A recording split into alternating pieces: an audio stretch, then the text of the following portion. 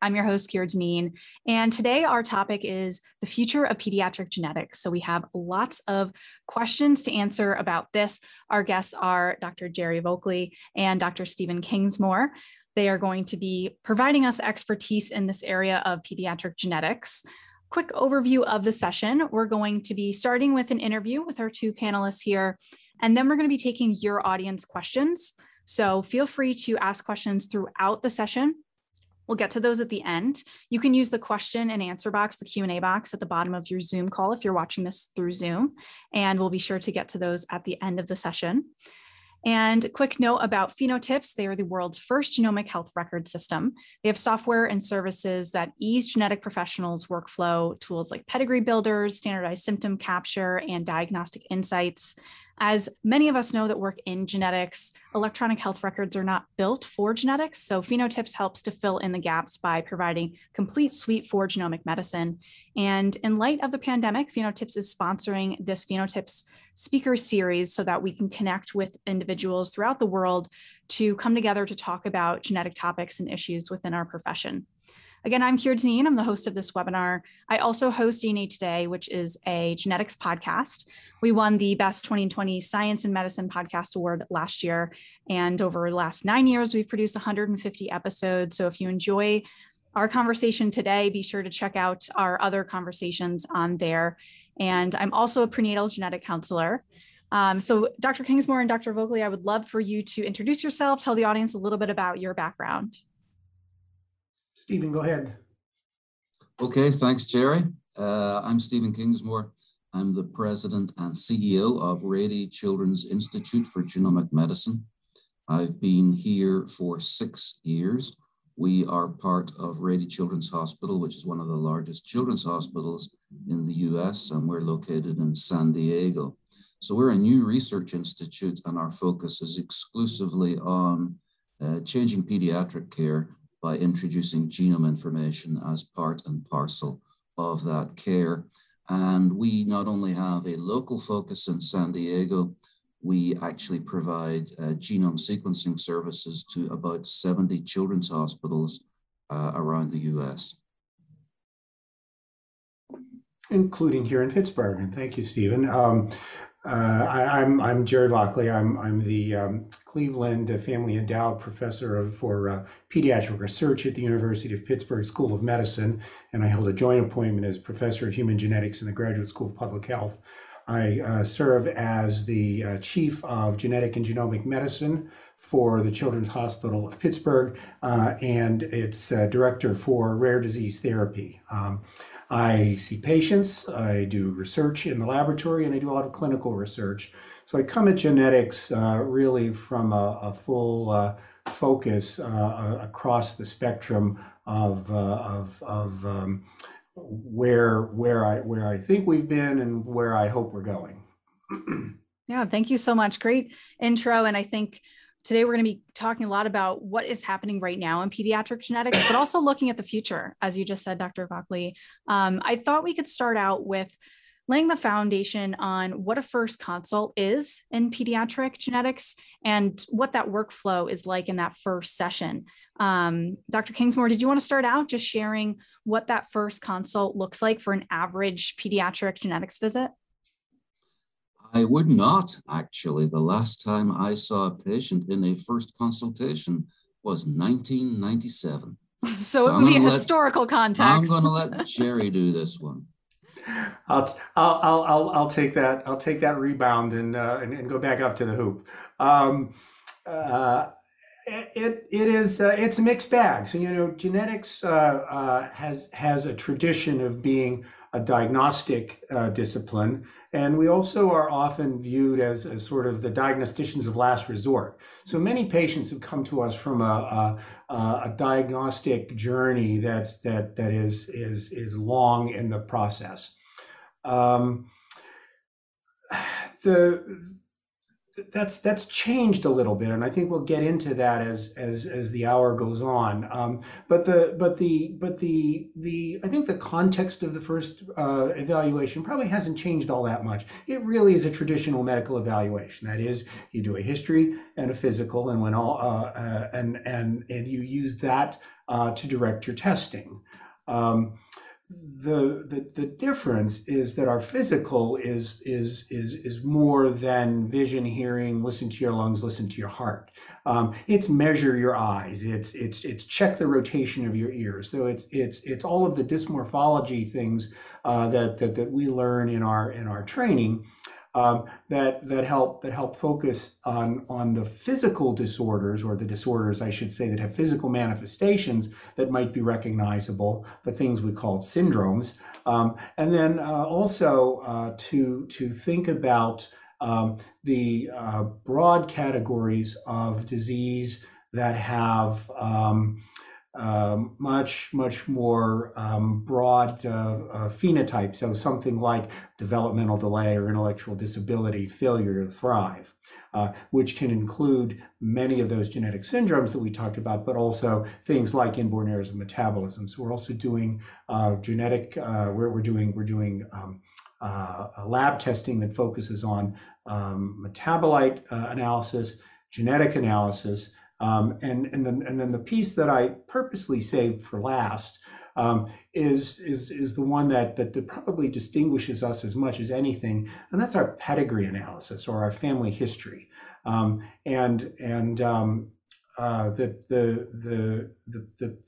key to this component is really our collaborative efforts with our genetic counselor colleagues, not only do they draw better than I do, they're way more complete when they do their genetic histories or their family histories than I am, and it's because I know I can rely on them to do that.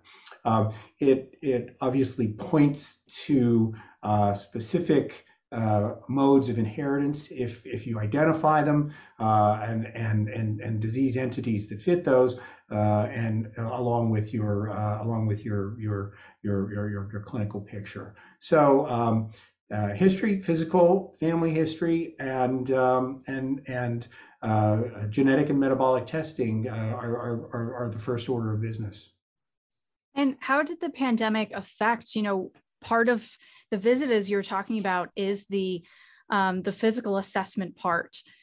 How has the pandemic affect that? Because telehealth has become such a major part of the pandemic response, and a lot of genetic counseling can be done that way in terms of, as you were mentioning, taking a pedigree with that family history. But physical, that's quite hard to do, in terms of measurements and, as you said, like rotation of the ears. What's been part of your response to that? Yeah, so there are a couple of kinds of telemedicine. Telemedicine with which what I call a casual physical exam. I can see you sitting there. You're alert. You're not in any acute distress, and I think it's fair to say you have no dysmorphic features. So you would pass first muster in a quick telemedicine visit.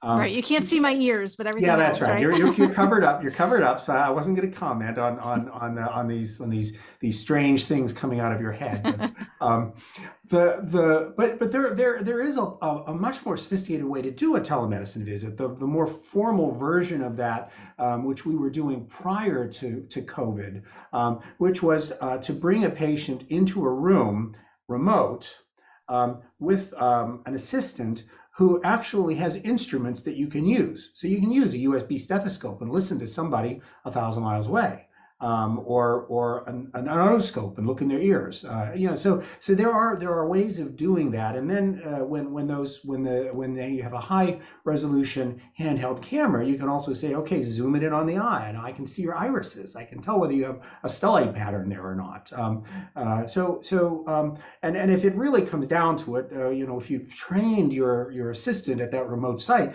you can say, please measure the palpebral distance for me. So you can do a relatively robust exam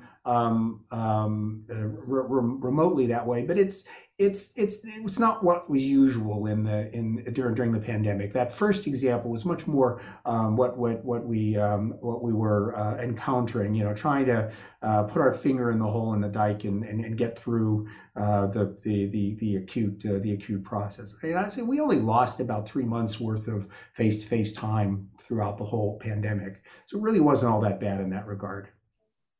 And Dr. Kingsmore, I'd love to have you jump in terms of other challenges that you've seen facing pediatric departments and really the field in general, of what you've noticed the past couple of years. Well, in response to COVID, the main thing has been that 1 week we're wearing masks and the next week we're not. And 1 week we're virtual and 1 week we're not. And it's been an incredibly tough period to sort of lead a research institute. Innovation and creativity happens often in those magical spark moments where you encounter a colleague and you have your aha moment. And Zoom has to be the enemy of creativity, So that's been a huge shift. How do we measure productivity and creativity? How do we maintain morale? These are huge challenges for our field. And I don't know that anybody has really great answers. I think we're struggling to do the best we can, but I do think probably the world has taken a major hit in terms of research productivity and creativity as a result of the pandemic. Yeah, I think that's a good point. And just the impact, not only just on direct patient care, but on a larger scale, like research projects and parts that some can be done virtually from home, but just that collaborative nature and coming up with ideas, and that is more likely to spark in person. And when you're having those water cooler moments and things that you're not going to have through Zoom. One of the other questions I had for today is looking at the latest technical advancements in the pediatric space. What have you noticed in the past few years that has really shifted either, this specialty or things that you have seeing maybe coming up on the horizon? Dr. Vockley, did you want to start out? Sure, I'll start out with right and take us right to where Stephen is now, because he is the cutting edge, and he should address that. I would say that we've had really two major revolutions, if you will, in genetic testing in the last 20 years. The first, which was the last 10 to 20 years, was the mass spectrometer. And that was very, very straightforward metabolite analysis. We went from having to order one test at a time to being able to look at a lot of things at the same time. And the more sophisticated the technology, the more things you could pick up. And as that manifested both in the clinical setting and newborn screening, it really brought us patients who were diagnosed fairly definitively for the most part, earlier than we might otherwise have, and allowed us more sophisticated ways of following our therapy. So that was the 20 to 10 years ago. Starting about 10 years ago, we moved from the era of pick a test on the molecular side to first bundling things in packages, but really, let's just jump straight to exome, because that's the logical place to talk now. Which is to say, instead of having to pick a test, you could identify a need And now the test was there that covered that need regardless of it was what the need was, and it was relatively inexpensive, regardless of what some of our insurance colleagues would have you believe. Anytime I talk to an insurer about not covering an exome, my standard response is, "What about better care at lower cost? Don't you understand?" Um, so the idea that I could look at a patient and phenotype them, come up with a physical map, if you will, that said, I think they have a syndrome. Well, we now know that syndromes are heterogeneous. There's allelic and there's locus heterogeneity, and the only way we know that is by looking. The harder you look, the more you find. The other thing we know that a lot of the variability in diseases that we've identified in the past is because some of those patients have had two things. Half of our patients have two, not half, I'm sorry, 5%, take a zero off, have two things. And that explains the heterogeneity in those individuals. So the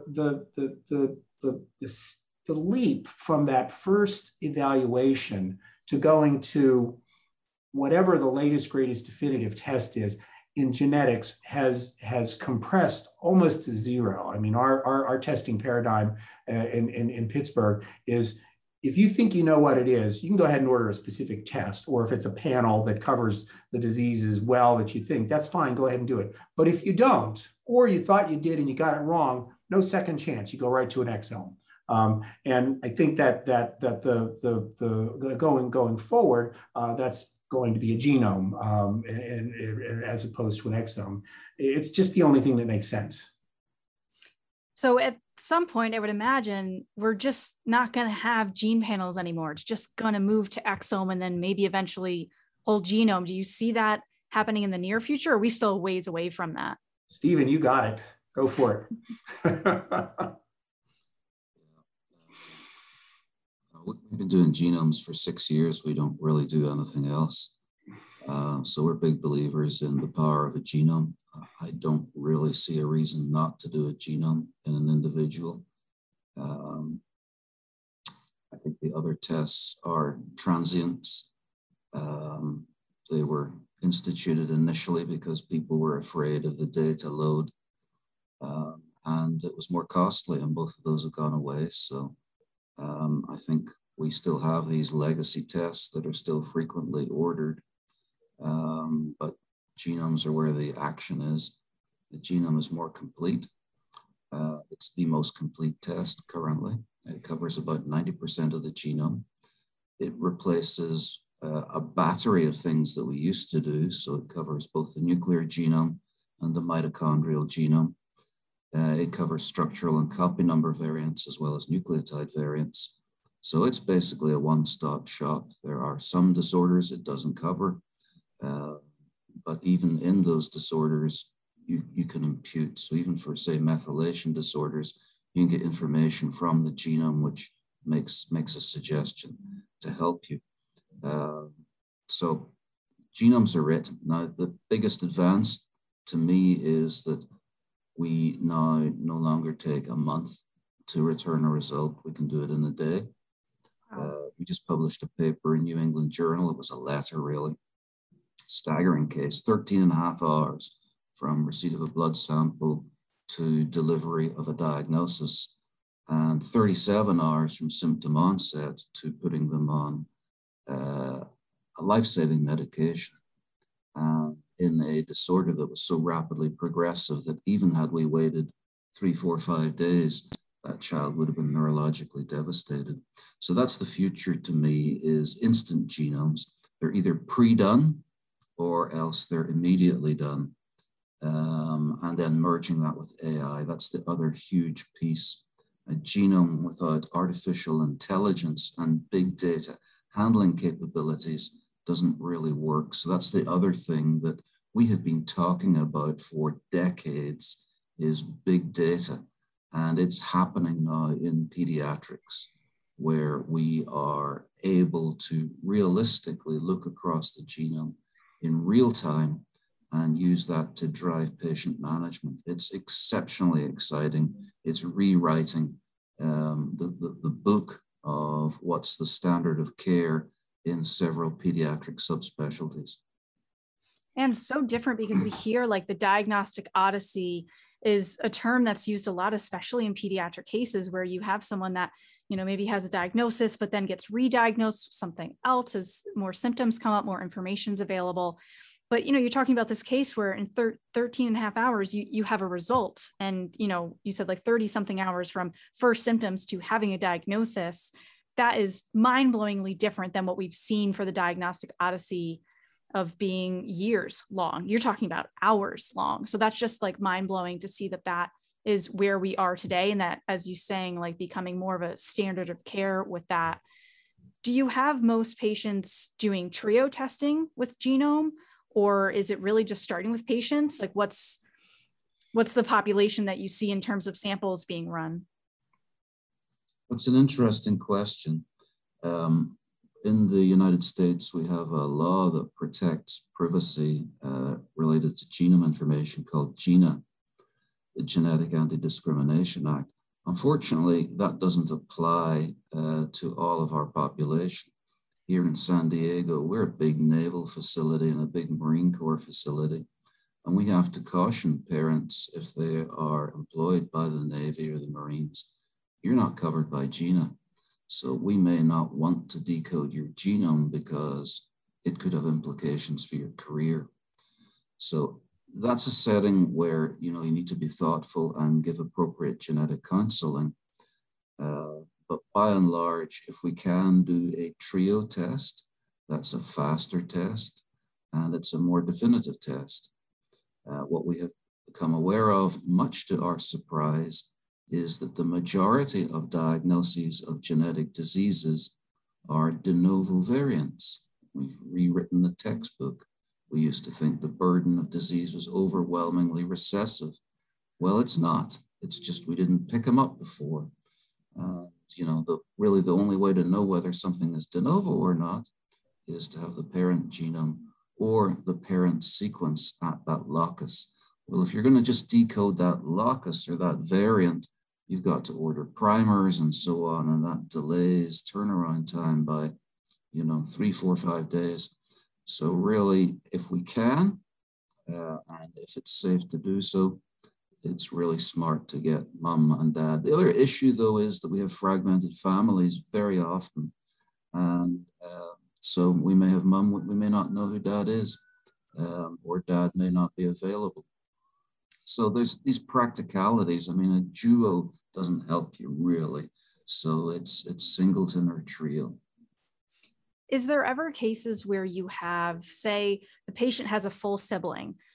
Would you look at their genome to give any extra information, especially in cases where one of the biological parents' sample isn't available or it doesn't make sense to do for, you know, GINA reasons, as you pointed out with military, either if that sibling is healthy to kind of rule out certain variants, or if that sibling is also a patient and having possibly the same disorder? Do you see that in conjunction with each other, or is it treated separately? There are some families with multiple affecteds for sure. And generally this happens more as a reflex. We diagnose somebody in the family. We are doing our pedigree analysis, as Jerry spoke about, and we realize we want to screen the family and make sure that there is not another affected. So that's generally how it happens, rather than having another affected sibling on the front end. We're mainly dealing with babies and children in intensive care units. Again, right now with COVID, we're not going to see that sibling. They're allowed kind of one parent to be visiting at a time. So for this acute setting in general, no, that's not the case. And how about when we look at, you know, talking about switching over to leaving gene panels behind and really switching to either whole exome or whole genome sequencing? do we see this possibly replacing newborn screening? I mean, maybe we should give a little background information. Dr. Buckley, I don't know if you can speak to what newborn screening is. It differs by state, but maybe what the core is for the US before we jump into what could happen in the future. Yeah, newborn screening is traditionally a functional test.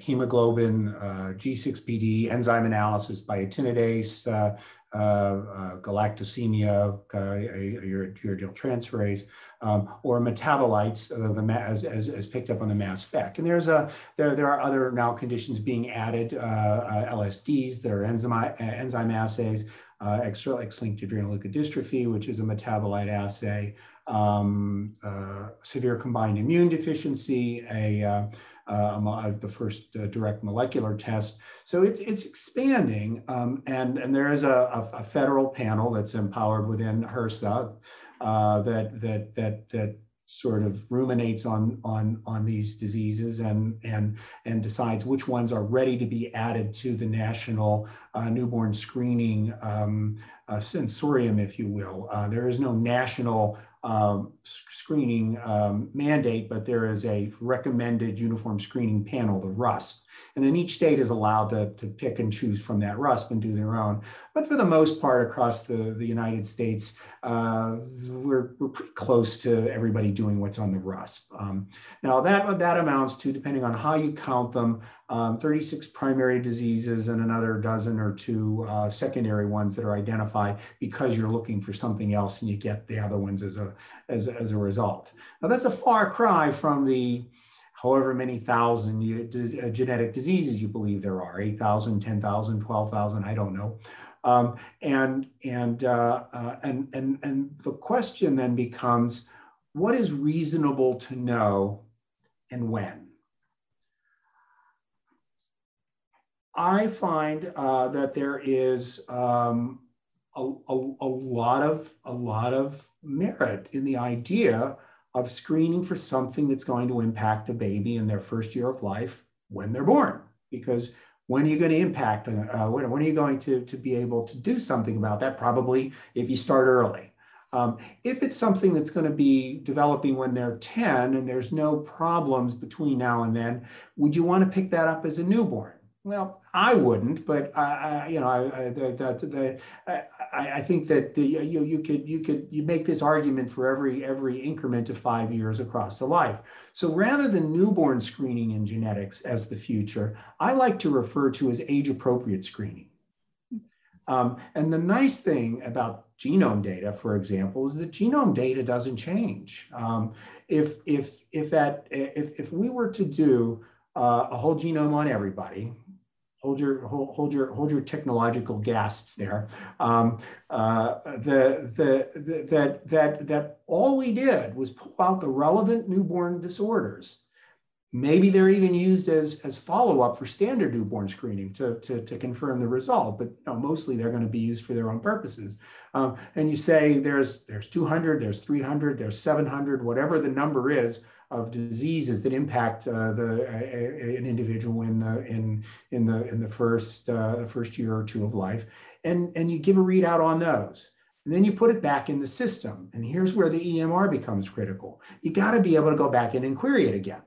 So now, just like when you go into the pediatrician's office and they look at you at 1 year of age and they're doing their Denver developmental assessment and they're looking at it and they say, oh yes, you're due for your hemoglobin analysis to see whether or not you've got anemia, and you're due for your shot, and let's check your next year's worth of genetic diseases that we want to know about. Out it comes. And that's the power of a data source that you can go back to, and using it in an age-appropriate fashion rather than a one-size-fits-all. Let's just tell everybody what's wrong when you're a newborn, and now where our fates are all written for us. I think that's a fantastic idea, because you can cover more conditions that are going to affect in the infantile period. So of however many conditions that is that we can identify through the genome. And then, as you're saying, as time goes on, checking back in, and the genome doesn't change. We're born with the genome we die with. So looking at those certain points and saying, okay, now they're 10, as you said, now let's look for more conditions that would affect childhood.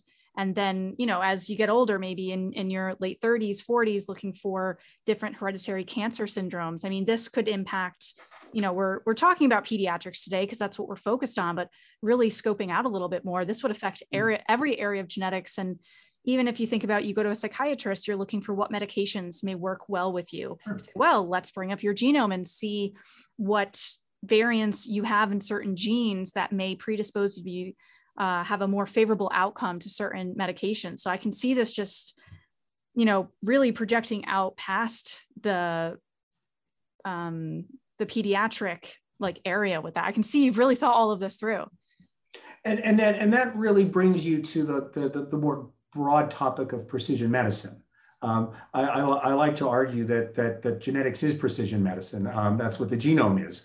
We're telling you exactly what you've got, and as soon as we understand what it means, we'll tell you that too. And that's going to be the leaps and bounds that have to be made. But there's no reason to be practicing pediatrics. There's no reason to be practicing medicine. There's no reason to be practicing, pick a specialty, cardiology, the way we practiced it 40 years ago. We should be so far beyond that. And it all starts with a relatively inexpensive test that you can get back in a day. I mean, what's not to like there? I think the other thing that would be pushback is who's going to pay for this. Newborn screening is relatively inexpensive. And I mean, we've had that in place for a long time. It's changed over the years, but we've had that in place for a long time, like starting with PKU and everything. But, when you are jumping to genome, if you're looking at that being done for all newborns, just like newborn screening, I think that would be the pushback for people more on the insurance side of, is that insurance paying for that? Is the government paying for that? Where's that coming from? Because insurance companies only are looking at the short term. They're not really looking at the long term, because if we look at someone's life, is this worth doing? Yes, because all these areas where you're going to be using the data. But I don't know if you have any thoughts about that, Dr. Kingsmore. I love stories. So let me give you a little story. This is the story of Fitz. So Fitz lives on Coronado Island with his mom and dad, which is where I live in San Diego. So 2 years ago, Fitz was born, and he had a positive newborn screening test for SCID, severe combined immune deficiency. Now, that newborn screening test is a general test. There are a number of conditions that trigger positivity. So at 4 days of age, his parents were contacted and he was brought back into Rady Children's Hospital. We decoded his genome. It took 92 hours. And we found out he had Artemis SCID. Now, normally with this disorder, you die at about 1 year of age of infection. Instead, what happened with Fitz was he was transferred to UCSF, where he became 007. He became the 7th patient to receive gene therapy, ex vivo gene therapy, to replace his broken Artemis gene. He never had an infection, right? So he was born with a positive newborn screening test. He had a lethal genetic condition, and he never in his life experienced a single infectious episode, and he no longer has that disease. That's the future, right? That's what we want to make available for every genetic disease. And this is really now within reach. This is not science fiction. There's a drug called Millicin, and Millicin is a genetic therapy made for Mila. So this was a drug made for a specific patient with a specific genetic disease, and it took only a year to go from concept to Mila getting her drug. That's the future for us. We need to shift our thinking, though, so that we're not thinking about disorders, we're thinking about variants. The public all knows what a variant is now, right? So we need to be thinking about newborn screening for variants, because genomes pick up variants, they're agnostic to disorders, and genetic therapies are agnostic to disorders. They also treat variants. So that's this new magical world that we're going to be in over the next decade. Is what's the variant? pool in your genome? Is there anything there that we need to target? And then what's the right agent to target it with? Both platforms, a genome platform for discovery and a genetic therapy platform to fix it. And that genetic therapy that you're talking about with that patient, was that CRISPR based, or what was the technology behind the genetic therapy?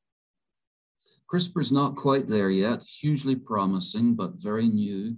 This is allele-specific oligonucleotides. They're what right now are transforming the world. You know, you take a disorder like Duchenne muscular dystrophy, tragic disease, huge burden, fairly frequent in the population. Well, we now have genetic therapies, 4 of them directed against different variants within the dystrophin gene. The bottleneck now is it's not on the newborn screen. This is another reason why we need to switch from testing for disorders to testing for variants and using genomes so that we could immediately at birth know, hey, you are going to develop Duchenne muscular dystrophy. We're not going to wait until you're symptomatic. We're going to get you on therapy immediately. And Kira, just to bounce back to your original question for a second, who pays for this? The question is not who pays for this. Remember, my original challenge to insurers is, what about better care at lower cost? Don't you understand? Because what Stephen just described saved those insurers probably millions of dollars in hospital fees and therapies. If you get in, you identify a disease correctly, quickly, and you treat it right, you save money, and the cost of the testing in the end is almost insignificant. Stephen and I are involved in a study right now, a national study on looking at rapid turnaround whole genome sequencing in the NICU setting and its impact on not just how effective it is. Stephen's proven a number of times now that it's very, very effective. But what's the impact on the outcome of the babies as well as the medical economic impact? We're just closing in now on our 400th baby in that study. At which point we'll be closing the formal enrollment in the study. Hopefully, we'll keep the sequencing going, but we'll close the formal enrollment, and we'll see what the impact on the cost of treating those babies was in the first year of life. We'll be able to go back to historically for matched controls for the same conditions. We'll have then an unequivocal read on how this is not just improving lives, but improving healthcare. UPMC is an academic medical center, but it's also a health plan. And if I don't take care of my health plan, they're not going to take care of me. So I want to be able to give them the best available therapy at the lowest possible price, and that's what this ends up being.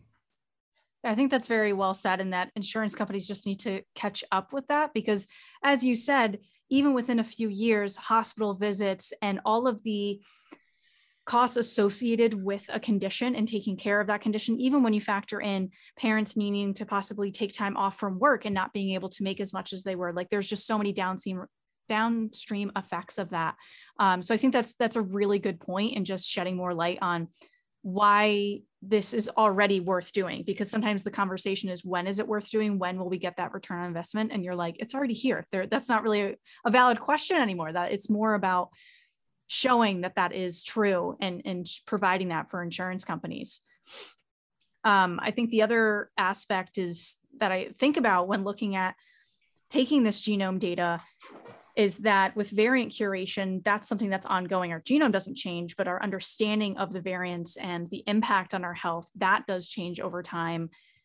If someone has their genome done and, say that they were diagnosed, they found what they were looking for, should they revisit that genome certain increments of time to see if there's any updates in terms of other conditions, or for those that maybe weren't diagnosed and checking back in? Dr. Kingsmore, do you have a is there a recommendation for that time period of if it's 6 months, a year, a couple of years to check back in with the data? This is an evolving field, Kira. Most of our energy, 99% of our energy, is focused on how do we end the diagnostic odyssey for a child. It's getting that first genome test. That's where all of our energy is focused. But you're right, we're going to move into an era where we've overcome that hurdle, and it's now somewhat standard of care for you to get a genome type test early in symptomatology.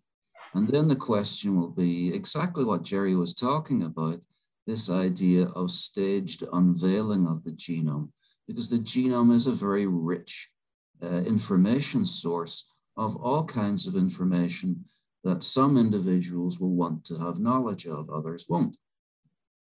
And so certainly when you have a negative genome and you still have symptomatology and your physician is saying, I still think this is a genetic disorder.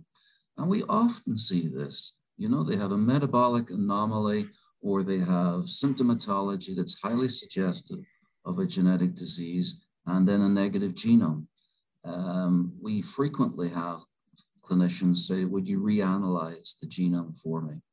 The same is true as symptomatology changes. The disease progresses. There are new clinical features. It means we're going to look at a different set of disorders because always when we interpret genomes, it's phenotype driven. So when the phenotype changes, you probably are going to be looking for a different set of candidates when you inspect the genome. So that's happening more and more. I think we don't exactly know how frequently that should be done, but maybe that's once a year. It's going to vary. And obviously it's going to be driven by the clinician and their tenacity. So there's an awful lot to fill in there in terms of guidelines and the evidence that supports those guidelines for reanalysis.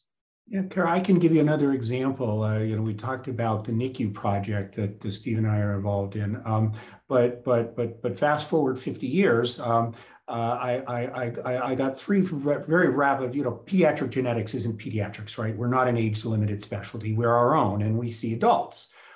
So periodically you get, and in our system, we're the only geneticists. So we see adults. And periodically I'll get an SOS from an adult provider usually in an intensive care setting. We have no idea what's going on. Can you help? And it's hard because all of our resources are over at our children's hospitals. So how do we do this? Well, I got 3 phone calls in a very, very short order from our adult intensive care units with essentially the same scenario: neuromuscular disease, unexpected clinical findings, a smattering of other things. Nothing just added up. Can you help us out? Well, I said, this is going to take me forever to sort out with my usual fashion. I'm just going to do whole genome sequencing. So I did 3 whole genome sequences on 3 patients in 3 different adult ICUs and got answers on all of them. Wow. Not just one answer. All 3 of those patients had at least 2 problems and one had a third, one of which was congenital, by the way. She had arthrogryposis, and now we know why. So what about better care at lower cost? Don't you understand? I can't tell you how many hundreds of thousands of dollars those patients racked up in those intensive care costs because they were getting MRIs and CT scans and EEGs and LPs and whatever other initials you want to throw in there. And all they needed was somebody to stop and say, wait, there's a better way to do this. And if they had that data from earlier in life, maybe that also could have been prevented. Not only would they have gotten an answer quicker of going to the ER and presenting themselves there, but saying, okay, well, we've identified you may have issues in the future with these symptoms. Let's get you on a preventative track so that all of that can possibly be avoided from that. Exactly. Yeah, that's a really good point. And I think it is powerful to hear direct examples where we can say, this is how much they've racked up in terms of, being in the ER. And as you said, MRIs, everything else that they're doing in terms of testing, and then saying, oh, well, this could have been the alternative and saved this much money, but also just, the pain of the symptoms being experienced and, all the other effects with that. I think one of the other questions with this is, if we're, coming from the pediatric perspective, Dr. Vockley, when you have a patient coming in and you're going down that diagnostic odyssey and kind of figuring out, okay, what disorder should I be thinking of? What is on the top of my list in terms of differential diagnoses? Do you ever consult with the carrier screening that may have been done during that child's pregnancy or before their pregnancy for their parents? Is that part of the workup at all, or does that not come up as much because you're in a pediatric setting and not prenatal? If there's prenatal testing done, our counselors are compulsive, and they'll ask about it, and they'll have those results. So yes, we'll take that into account. But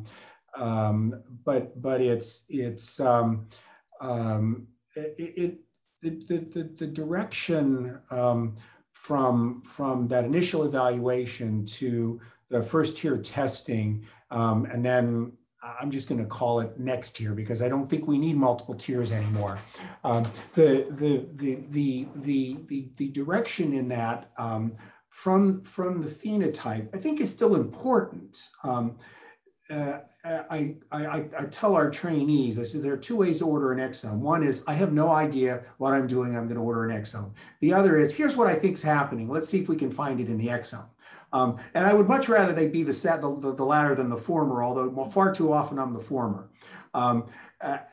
It's just the phenotypes are so hard to nail down anymore that unless you're really drilling into something that looks like Marfan syndrome, to say I think I'm going to do a connective tissue panel is almost like, just do the genome, would you, and be done with it. But if where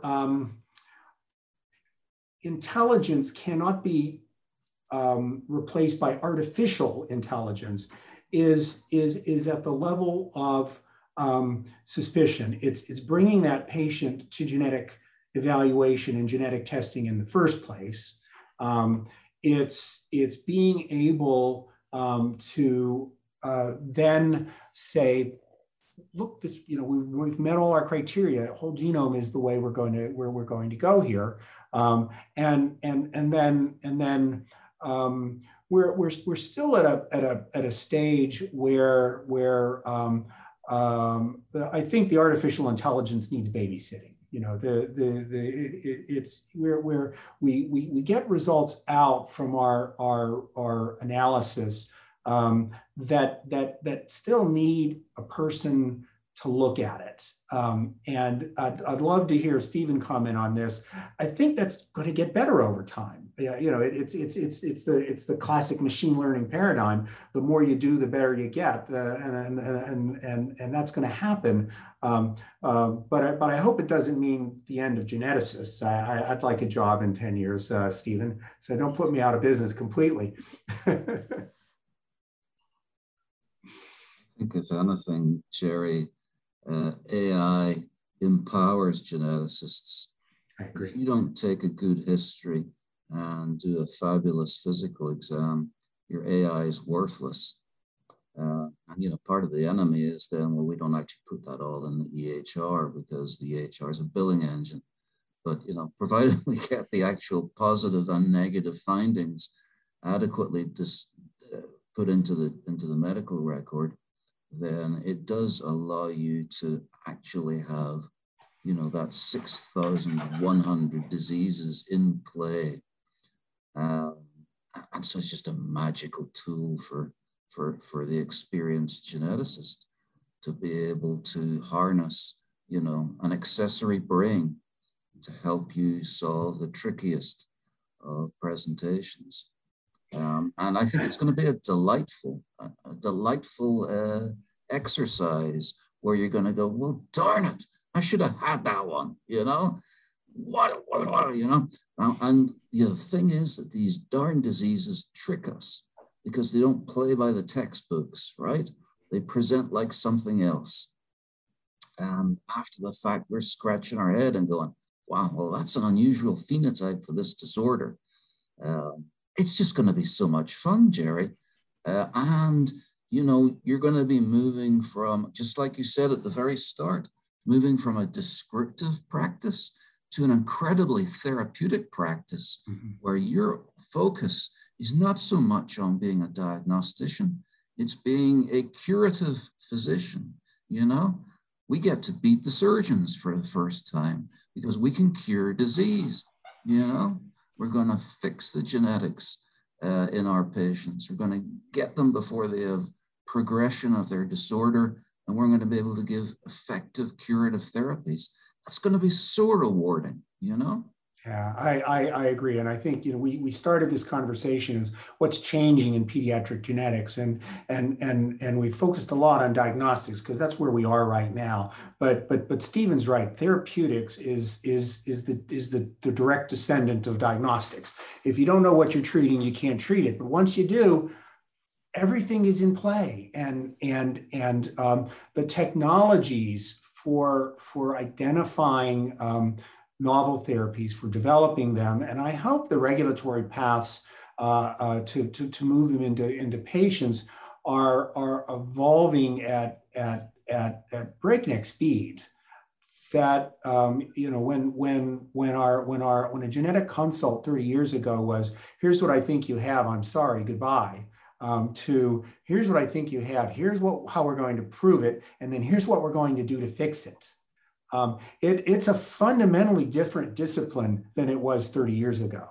I always get myself in trouble because I'll whoever I'm talking to, my favorite subspecialist, I'll say, you know, come on, you cardiologist, or you're a nephrologist or whatever. You know, 10 years ago, if you just decided to drop out of society, go live on a Caribbean island for 10 years, and now you wanted to come back, your discipline would be primarily the same, right? It would be fundamentally unchanged. There might be a few new drugs. There aren't any new diseases. And if they are, they're genetic, and we will tell you about them. You know, you'd be just fine. That's not true in genetics. Genetics has reinvented itself every 5 years for as long as I've been in this business. And it's not going to change anytime in the near future. There isn't any discipline where the timeline between basic science, translational or clinical research, and routine clinical practice is as short as it is in genetics, and that's incredibly rewarding. My only frustration is we aren't getting that message effectively out to our medical students. You know, they're still going into surgery and cardiology and nephrology and not genetics. And I'm thinking, why? Why would you not want to do this? This is so interesting and so rewarding. And I think we'll get there. I think in 20 years we won't have a shortage of geneticists. I think it will be a flagship discipline that is yeah, you know, what are you going to go into pediatrics? You're going to go into internal medicine. You're going to go into genetics. You know, it's just going to be in that same breath in our medical school students. Yeah, because genetics is at the basis of everything. So when you look at it from that perspective, it all changes because, as you said, we do need more geneticists and we need more genetic counselors and just people in this field in general. And I think, you know, not necessarily raising awareness, but I think showing how interesting it can be and how much you can impact people's lives by doing this work and preventing a lot of heartbreak as well. I do want to have time for us to answer some listener and viewer questions here. The first one is a little bit lengthy, but I'll repeat the question at the end. This is from an anonymous attendee. I remember seeing a press release about Blue Cross Blue Shield California becoming the first healthcare plan to cover rapid genome sequencing based on the work by Dr. Kingsmore and colleagues on Project Baby Bear. Despite the promising results from the research project and others, many insurers still classify genome sequencing as not medically necessary. How can we help insurance companies understand that doing genome is more cost-effective than sequential testing, panel, exome, microarray? What kind of studies need to be done? I know we talked about this a little bit, but is there any top bullet points that you would say for what we need to convey to insurance companies? Dr. Vockley, did you want to start out? Yes. I'll try not to be too disgruntled. I think insurance companies are being purposefully obtuse here. They not only still list whole genome as research, but many of them list whole exome as research, and genetic testing in general. You know, it's this whole thing about if it's FDA approved or not. Is it an FDA approved test? If it's not, technically it's research. It's lab developed tests, it's going to take. It's going to take studies like this NICU study that we talked about, the Baby Bear study. It's going to take studies that we as scientists haven't really been very good about doing over the years. That is, showing the economic impact of what we're doing on the healthcare system, as opposed to the medical or the social impact, which is where we've always had our main focus.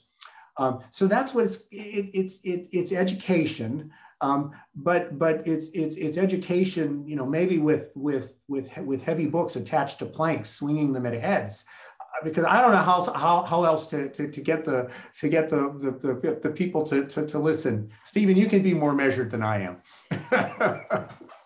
Yeah. You know, the cup is half full or the cup is half empty. You know, here's the tragedy. This technology was developed in the United States, so rapid genome sequencing for inpatients. It's now national policy in England and Wales and Australia. That's national policy. It's standard of care. Here in the US, it's not. Why not? The evidence is overwhelming. There are 24 published clinical studies. However, the news is good. So Blue Cross Blue Shield California was the first. Then Blue Cross Blue Shield nationally endorsed that. And now that's working its way across each state's Blue Cross Blue Shield plan. However, if you're in Hospital X, you still need to renegotiate your Blue Cross Blue Shield individual contract. So it takes, sadly, years, even when you do have a policy. Now, Medicaid is looking really much better. So in California, Baby Bear, what was Baby Bear? The legislature gave us $2 million and said, show us, okay? You say it costs money, or it saves money and it improves outcomes, show us. So we did a Medicaid pilot in 5 hospitals, and we had about 40% of our enrollees got a diagnosis across 5 hospitals, some of whom had never ordered an inpatient genome before, and it saved $20,000 per patient. So we took that back to the legislature, and now it's law. The governor has now signed that Medi-Cal, that's California Medicaid, rapid genomes for inpatient babies in intensive care units is now law. Now that still has to go through the stuff that says, well, will that be covered by the DRG, which makes no sense, or will that be a carve-out payment? So we still get that little hiccup to take care of. However, in the meantime, Baby Deer was happening in Michigan. Similar design. Could we prove out for Medicaid in Michigan that this actually was ready for prime time? Well, Michigan went ahead and made a policy. So effective, I believe it's September 1st, Michigan will be the first state to actually have a policy that says Medicaid will pay for genomes in our state of infants in intensive care units. So I think the tide is coming in. I don't think you can stop it. I think some individual insurers are going to be leaders and some are going to be laggards, but it's going to start very quickly to become a reason why you might select one plan over another. You know, isn't it wonderful that our poorest citizens who are dependent on Medicaid are going to be first in line? Well, I guess Blue Cross Blue Shield beneficiaries were the first, but now Medicaid is going to be second. So I'm super pumped.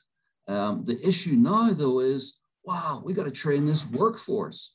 We don't have very many Jerry Vocleys in the US, okay? So how That's do we the next thing. We got to start cloning him, right?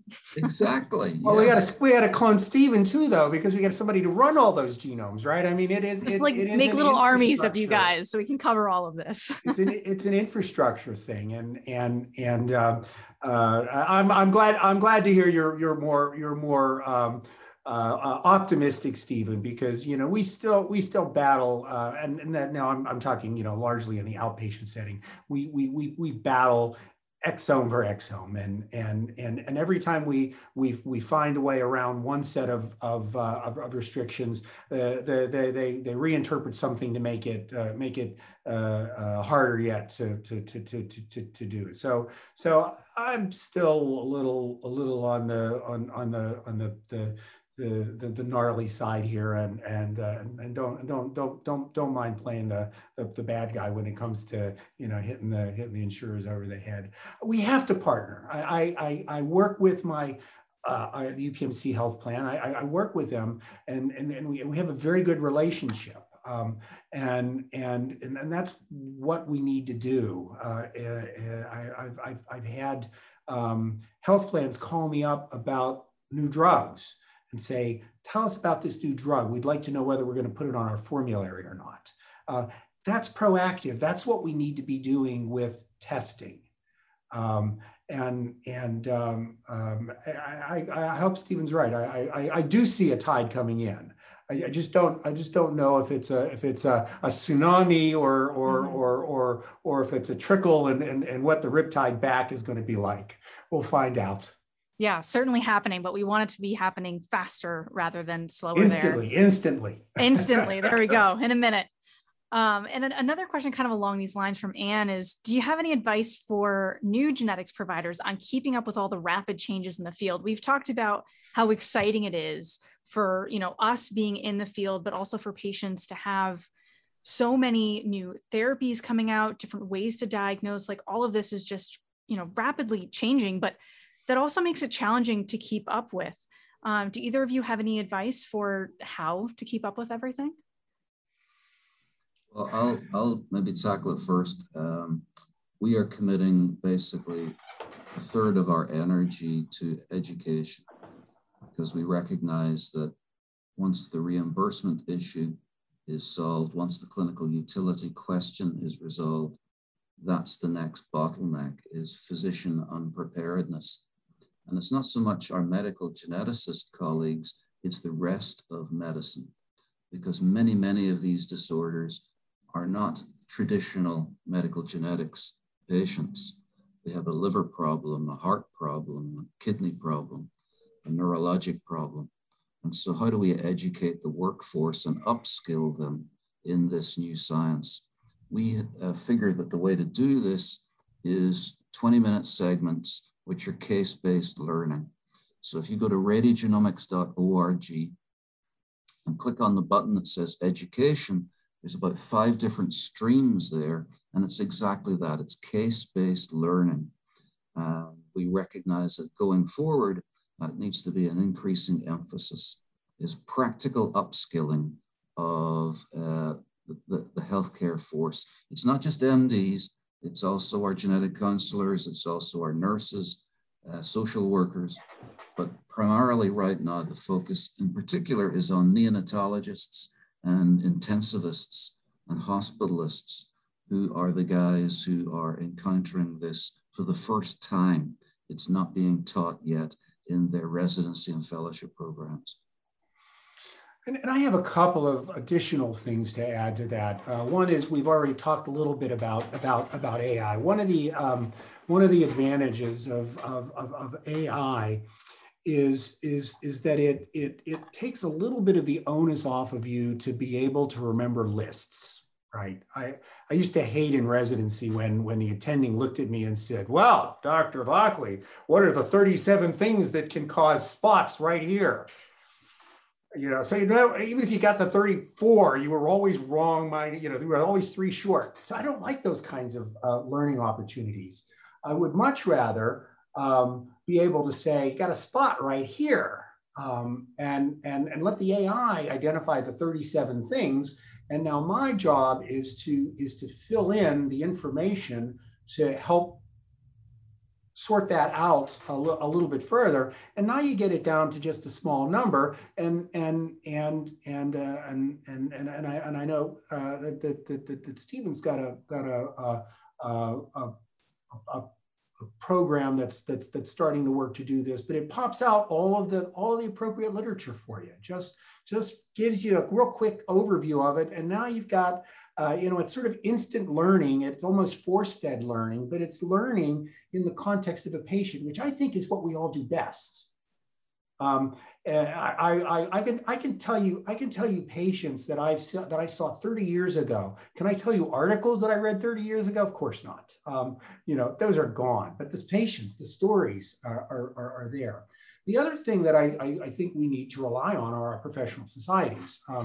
I think our ACMG, our NSGC, the ASHG meetings are all really very valuable in that regard.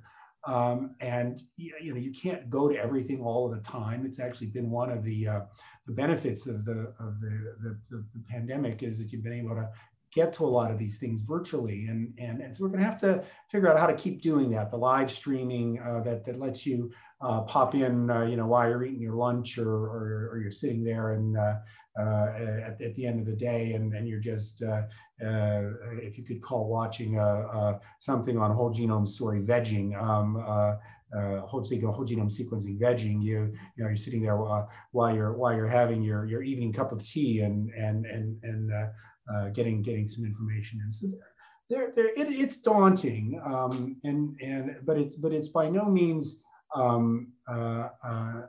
undoable. And I think the components are more in place now than they were 30 years ago, because we just have so many more resources, so many more ways of bringing information to ourselves now. Yeah, I think so. I think there's just so much available now, even with our speaker series here of just bringing guests on so that we can talk about these topics and have these conversations, and especially be answering questions live. I think all of these aspects, looking at the professional societies and seeing what guidelines they're putting out, that is really good overview of like what the changes are and what is standard of care and what's coming up. So I think those are all great resources and ways to think about things.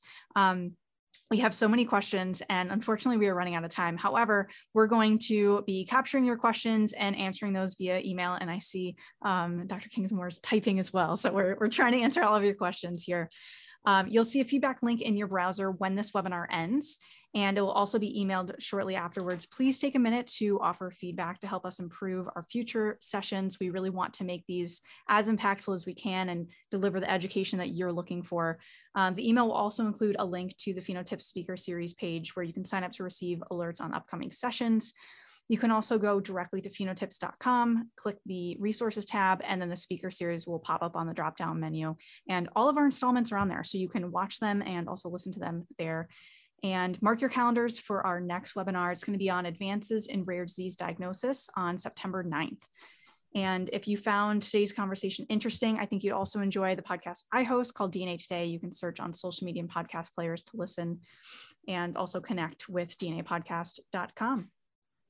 So wanted to, give another shout out to Phenotips, the sponsor for this series. They are passionate about transforming workflows through technology. Their software includes tools for deep phenotyping and phenotyped powered genetic analysis, as well as many other tools for genetic workflows. And if you have a challenge that you're trying to solve or you're working towards making your department more efficient, you can speak one-on-one with an expert by reaching out to hello@phenotips.com. And once again, remember to stay tuned for our webinar on advances in rare diseases diagnosis on September 9th.